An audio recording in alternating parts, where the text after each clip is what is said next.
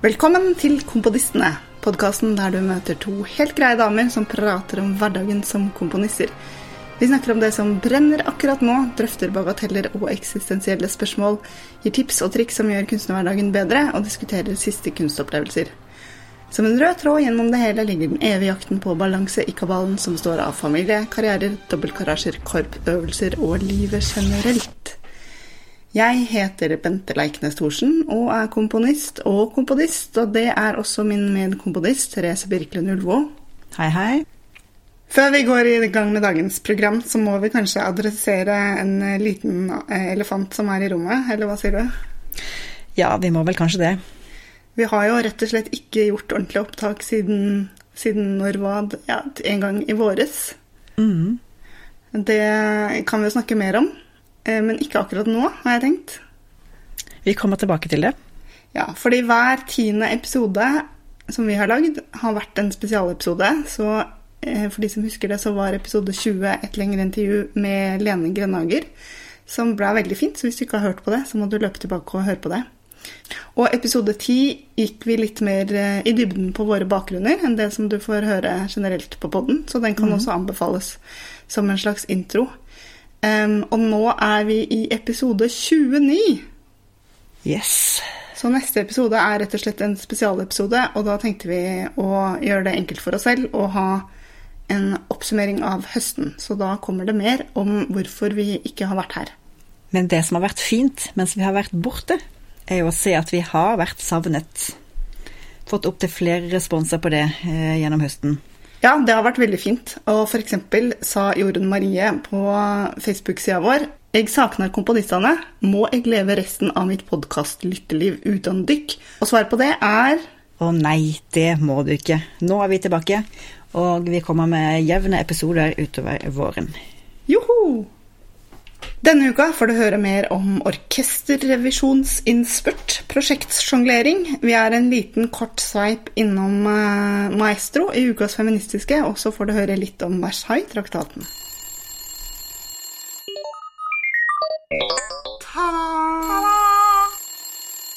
Jeg har akkurat levert et stort orkesterstykke. Joho! Og det er jo ikke elefanten i rommet, men det er jo alltid en elefant av et arbeid som tidvis virker fullstendig uoverkommelig og setter strek på. Det her har vært et litt spesielt prosjekt som jeg holdt på med i mange år, og egentlig så var stykket ferdig, så skulle jeg liksom bare se litt over det før uframførelsen endelig skulle finne sted, og endte opp med en stor revisjon. Og jeg har jo, som jeg sikkert har snakket om på podcasten før, også veldig sånne upraktiske måter å arbeide på, hvor jeg ikke jobber i notasjonsprogrammer og sånn, gjør det litt vanskelig for meg selv. Det betyr at når jeg liksom gjør et eller annet, så innebærer det fort en helt sånn monstriøs layout-runde også. Så det har jeg vært begravet i den siste måneden. Og nå har jeg satt strek. Og nå er det 6 uker til uframføring med Bergen-Filharmonien. Så det gleder jeg meg til nå. Men så er det også sånn at dette er et stykke for en dobbelt klaverkonsert. 2 solister. Og hver gang jeg øver med solistene, så gjør jeg jo fremdeles små endringer. Det er helt umulig å la være, bare sånne små justeringer. Ja, men det må være lov. Det er en uframføring, tross alt. Der er det jo flere ting da. Det ene er, hva er verket, på en måte? Altså, hva er de små endringene, endringer av verket, og hvor går grensen mellom verk og tolkning, på en måte? Fordi som når du er såpass aktiv komponist inn i øvearbeidet til solistene, så pågår det jo et tolkningsarbeid av din egen tekst der også.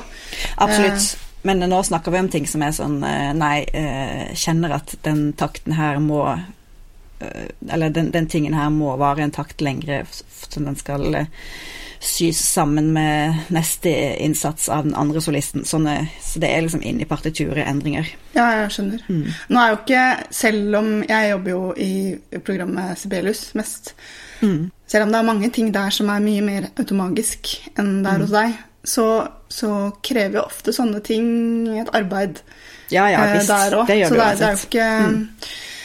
Jeg tror den jobben du har nedlagt kunne vært gjort fortere i et noteprogram, men det jo uansett et arbeid som tar tid. Definitivt. Jeg har nylig sett på noen litt sånn eldre håndskrevne partiturer, og det bare slår meg når jeg ser på det, hvor enorm arbeidet bare med å faktisk skrive det ned og så har komponisten også funnet det på og laget det. Altså hvis man ser på en del sånne eldre, altså håndskriften til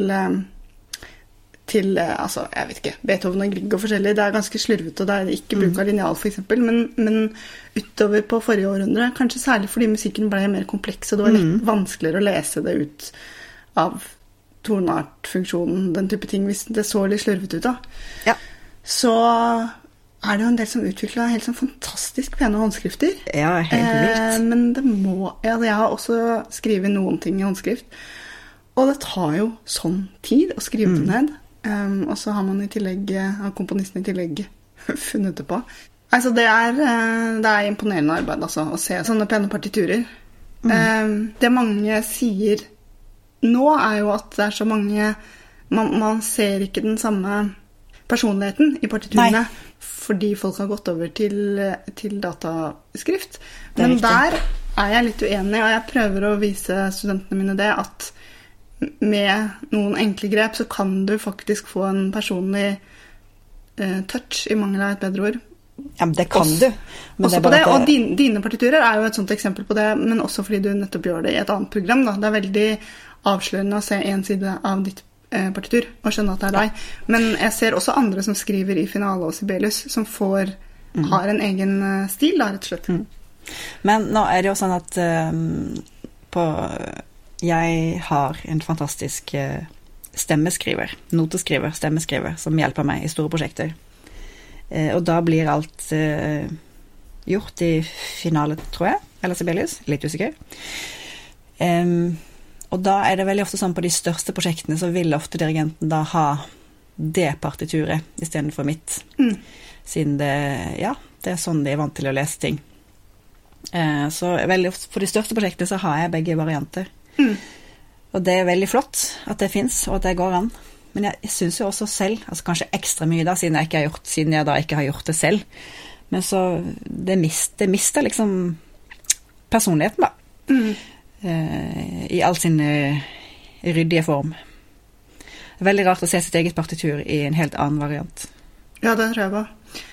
Altså det jo bare en av mange ting, men jeg skriver partiturene sånn at hvis klarinetten pause, så det ikke noe klarinett, da det hull i partituret i de taktene. Og siden jeg har jobbet sånn i mange år, så tenker jeg veldig sånn, det sånn jeg tenker lyd da. Så når jeg da ser mitt eget partitur med liksom tett med linjer overalt, så får jeg ikke den lyden som jeg får når jeg ser på mine egne partiturer. Nei, sant, og det litt viktig det der hovedlayouten, det kan man jo gjøre i andre partiturer. Det kunne jo notskriveren din altså, ja, absolutt, men jeg ser spesielt der på store prosjekter, så dirigenten vil helst ikke ha det. Nei. Det ikke sånn de vant til å lese. Nei, og det kan være mer tungvint å lese det. Absolutt, ja, det kan det. Men det inngir ofte, særlig hvis det partier som stille og rolige, så inngir det mer den lytteopplevelsen av å se på det da. Men det jo synd om det blir borte. Ja. Her på min side så har det på ingen måte vært den type ensrettet fokus du har hatt da, siste uka, med et prosjekt som skal i mål, og alle timene med arbeid går inn i det, så langt det mulig.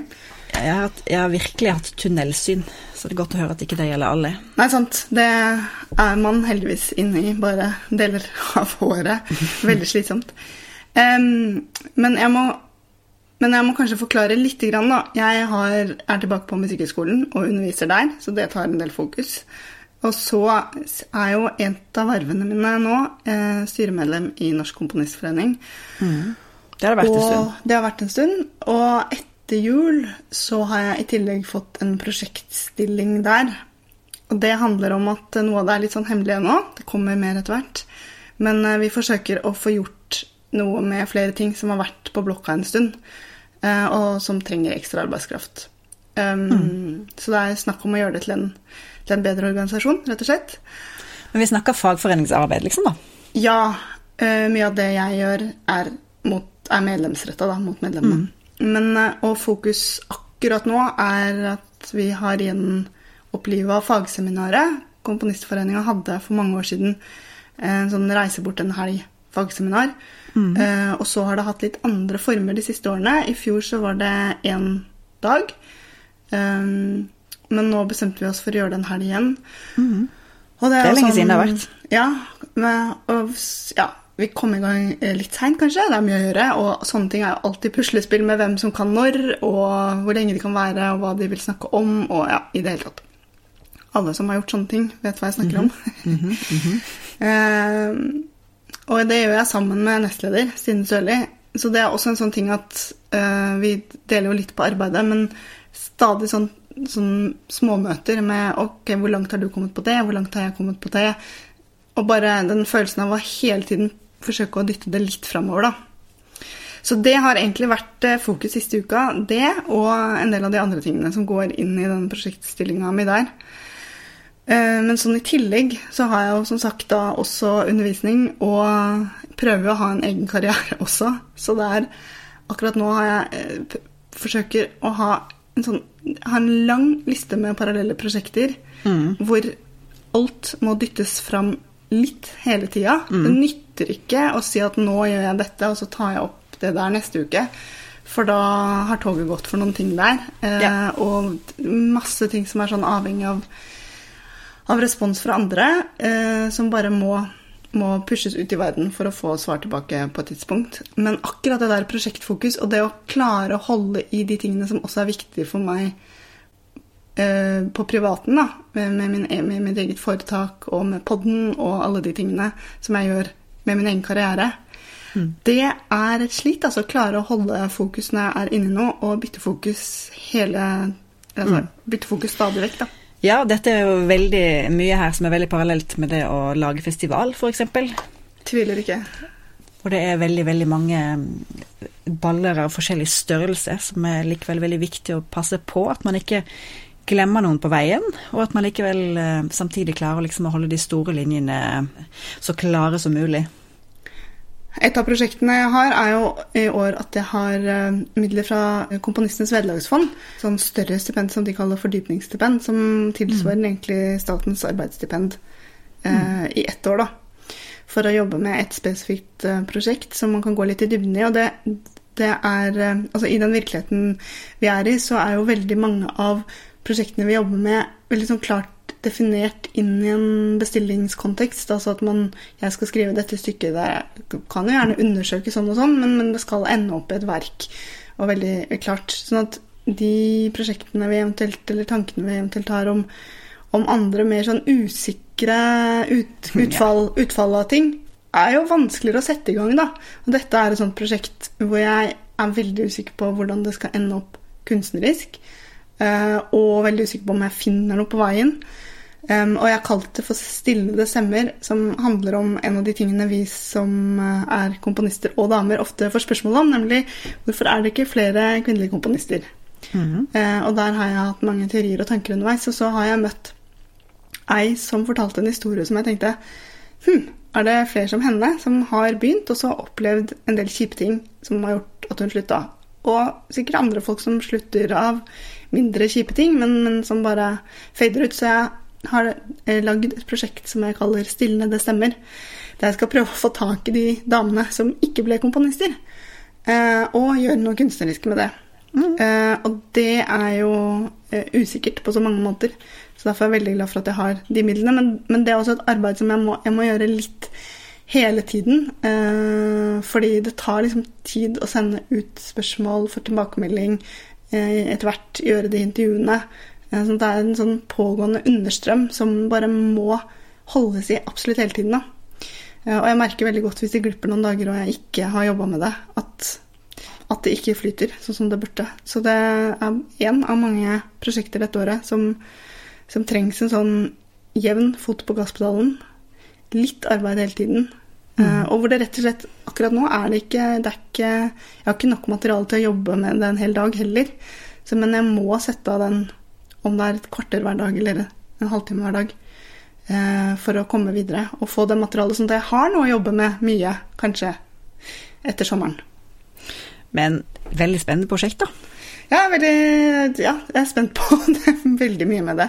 Det er da det er fint at det er en sånn type penge da, hvor det er mulighet for å drive litt sånn, kall det grunnforskning. Altså, men poenget er jo at du skal undersøke det. Poenget er jo ikke at det skal bli sånn eller sånn. Nei, ikke sant. Og litt sånn som jeg kan kalle det grunnforskning, du vet ikke helt hva du kommer frem til, men arbeidet blir i hvert fall gjort. Og så må jeg jo vise det frem på en måte sånn at andre får dra nytte av det. Og vise at jeg har gjort noe i prosjektet. Men det kommer jo til å skje. Ukas feministiske. Den nevnte fagforening, som akkurat fikk litt dekning, deler ut noen priser i løpet av året. Blant annet Norsk Komponistforenings likestillingspris. Ja, det stemmer, og i fjor, på tampen av 2019, så var det Katrine Vinnes som fikk den. Hun er dirigent og får den for flere ting, og grunnen til at vi snakker om den her er jo, en ting er å fortelle verden at hun har fått den, det tror jeg verden har fått med seg.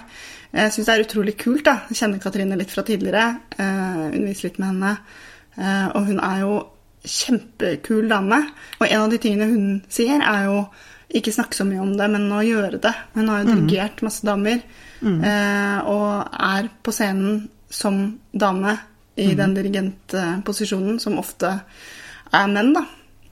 Og bare gjør det helt sånn brillant. Det er veldig, veldig gøy å se. Så var det jo et fantastisk TV-program som hun lagde i fjor på svensk TV. Ja, og både å få gjennomslag for å gjøre det, og gjøre det på den måten, er jo all kudos. Det er jo også et program som hun gjorde sammen med noen, så hun fikk jo ikke prisen bare for det, men som en bit av det.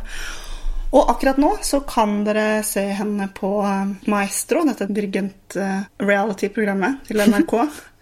Hun har flyttet seg fra svensk TV til norsk TV. Ja, det er også fint at vi får se mer av Katrine i Norge. Jeg synes det er rart at hun ikke dirigerer det norske orkestret enda mer. Jeg og familien min i hvert fall koser oss veldig med Maestro, og veldig gøy å se at den klassiske musikken og nerding på sånne ting som vi gjerne sitter her og nerder om, får plass på TV. Absolutt. Det er et ganske fint konsept det der, altså. Og så er det jo veldig ekte. Orkestret følger den dirigenten som kommer opp. De kunne jo også klart seg ved å liksom la konsertmester lede tydeligere an og vært mer selvgående, men de følger dirigenten. Ja, det er jo en av de tingene som gjør at det blir artig da. Men det er også artig å se de som får det bedre og bedre til da, og skjønner liksom, koser seg på podiet og får respons av orkestret på det de gjør. Det er også interessant å se akkurat hva som skjer når dirigering skjærer seg. Ja. Det er ikke så ofte man får se det nei, på så høyt nivå. Skal vi rante litt om juryen? Jeg synes det er veldig kult at Katrine har plass der, og Sara Øvinge, som er en fantastisk musiker. Katrine er forresten veldig, veldig god, synes jeg, til å se de hun har foran seg. Hun underviser jo i direksjon, så jeg tenker at det er jo det å ha det blikket for justering. Ja. Det er jo noe du må ha i undervisningen. Ikke sant? Og alltid veldig presis tilbakemelding. Siste medlem av juryen er jo Eivind Gullberg Jensen.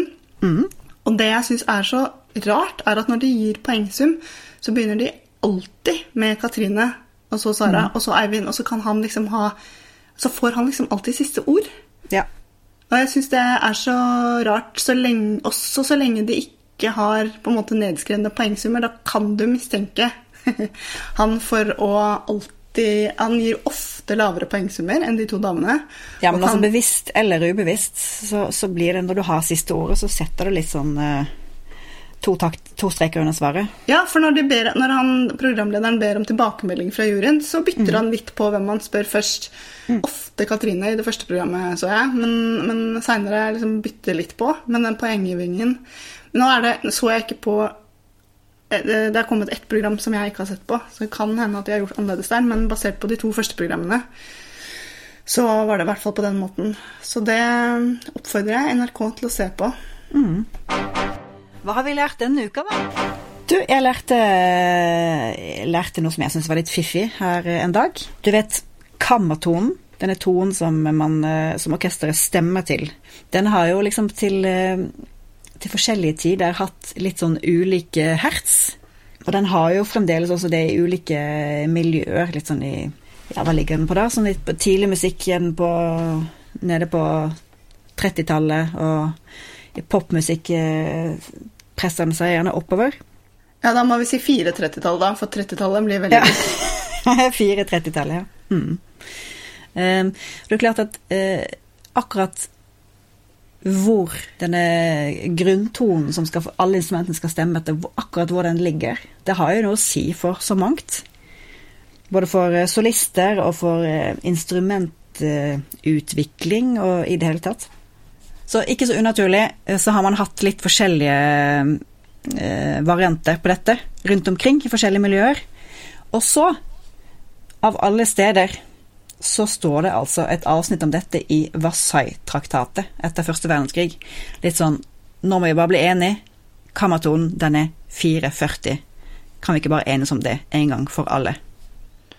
Ja, jeg blir jo med en gang kjempenysgjerrig på liksom, hvorfor det? Hva flere ting har det med I traktaten? Det lett å tenke på at det bare liksom, grenser og sånn, men når de inne på det, så det jo, lett å tenke på at det kanskje enda mer står der enn det jeg vet om fra før.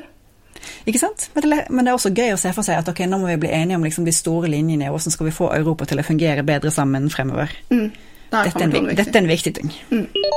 Vi blir veldig glad for tilbakemeldinger, så send oss gjerne e-post til komponistene@gmail.com, eller ta kontakt på Twitter, der vi @komponistene. Jeg @bentelt. Jeg TD Ulvå. Og vi også på Facebook, der du finner oss på siden av Komponistene, og på Instagram, der vi også Komponistene.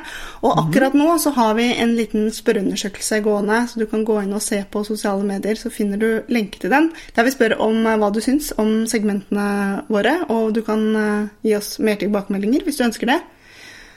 Og så må vi si, som vanlig, at vi blir utrolig glad for alle som legger igjen stjerner og anmeldelser I iTunes, eller der du hører på podcast, for det hjelper andre å finne på den.